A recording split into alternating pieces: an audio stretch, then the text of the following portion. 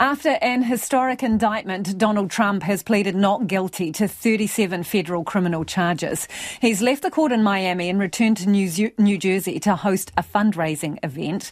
The indictment relates to his alleged mishandling of top-secret documents after he left the White House, hoarding them at his Mar-A-Lago estate in Florida. Worldwatch's Perlina has more. Making history for all the wrong reasons. For the first time ever, a former US president in court facing federal charges, Trump declaring he's not guilty. And now the legal battle begins. The 45th president of the United States denying 37 charges, including that he unlawfully withheld classified documents and lied when officials tried to recover them. Today we witnessed the most evil and heinous abuse of power in the history of our country. Very sad thing to watch. The FBI raided his Mar-A-Lago home in Florida last August and seized hundreds of documents from the shower, bathroom, bedroom and ballroom of the estate. The top secret documents included US nuclear secrets and military information. The indictment also alleges he tried to obstruct the investigation into the handling of the documents. In court today, sketches show a sombre Mr. Trump surrounded by his legal team. Outside the court, a different scene. Donald Trump is innocent! Save your country! Vote Trump! Supporters in their hundreds protesting against the indictment. Greg Donovan travelled from California to Miami for the hearing. Very, very sad day in America. It's surreal.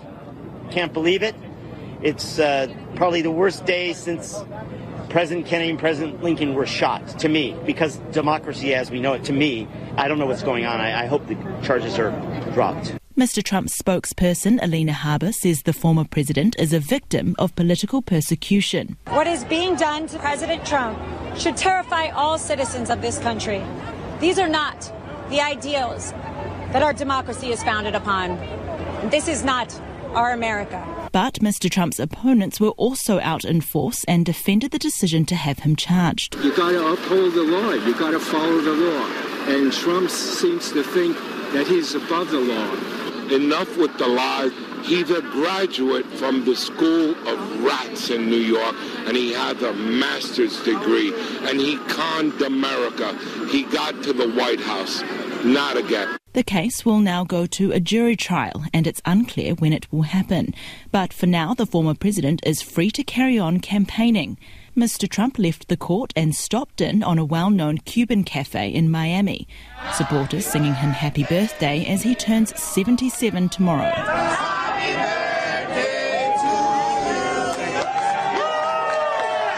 Speaking at his golf club in Bedminster, New Jersey, he slammed Joe Biden, calling him corrupt and referred to his team as thugs. His own party is divided over it too, with some Republicans talking to CNN. We cannot take this lightly. It's obvious what the president did was wrong. I just don't see it as a sham indictment. It's very problematic. There's a reason I'm not defending it. I would like to find out all the truth of it. Obviously, if that's the truth, I'd be very concerned. Donald Trump has called the indictment election interference as he continues his bid for a second term in the White House.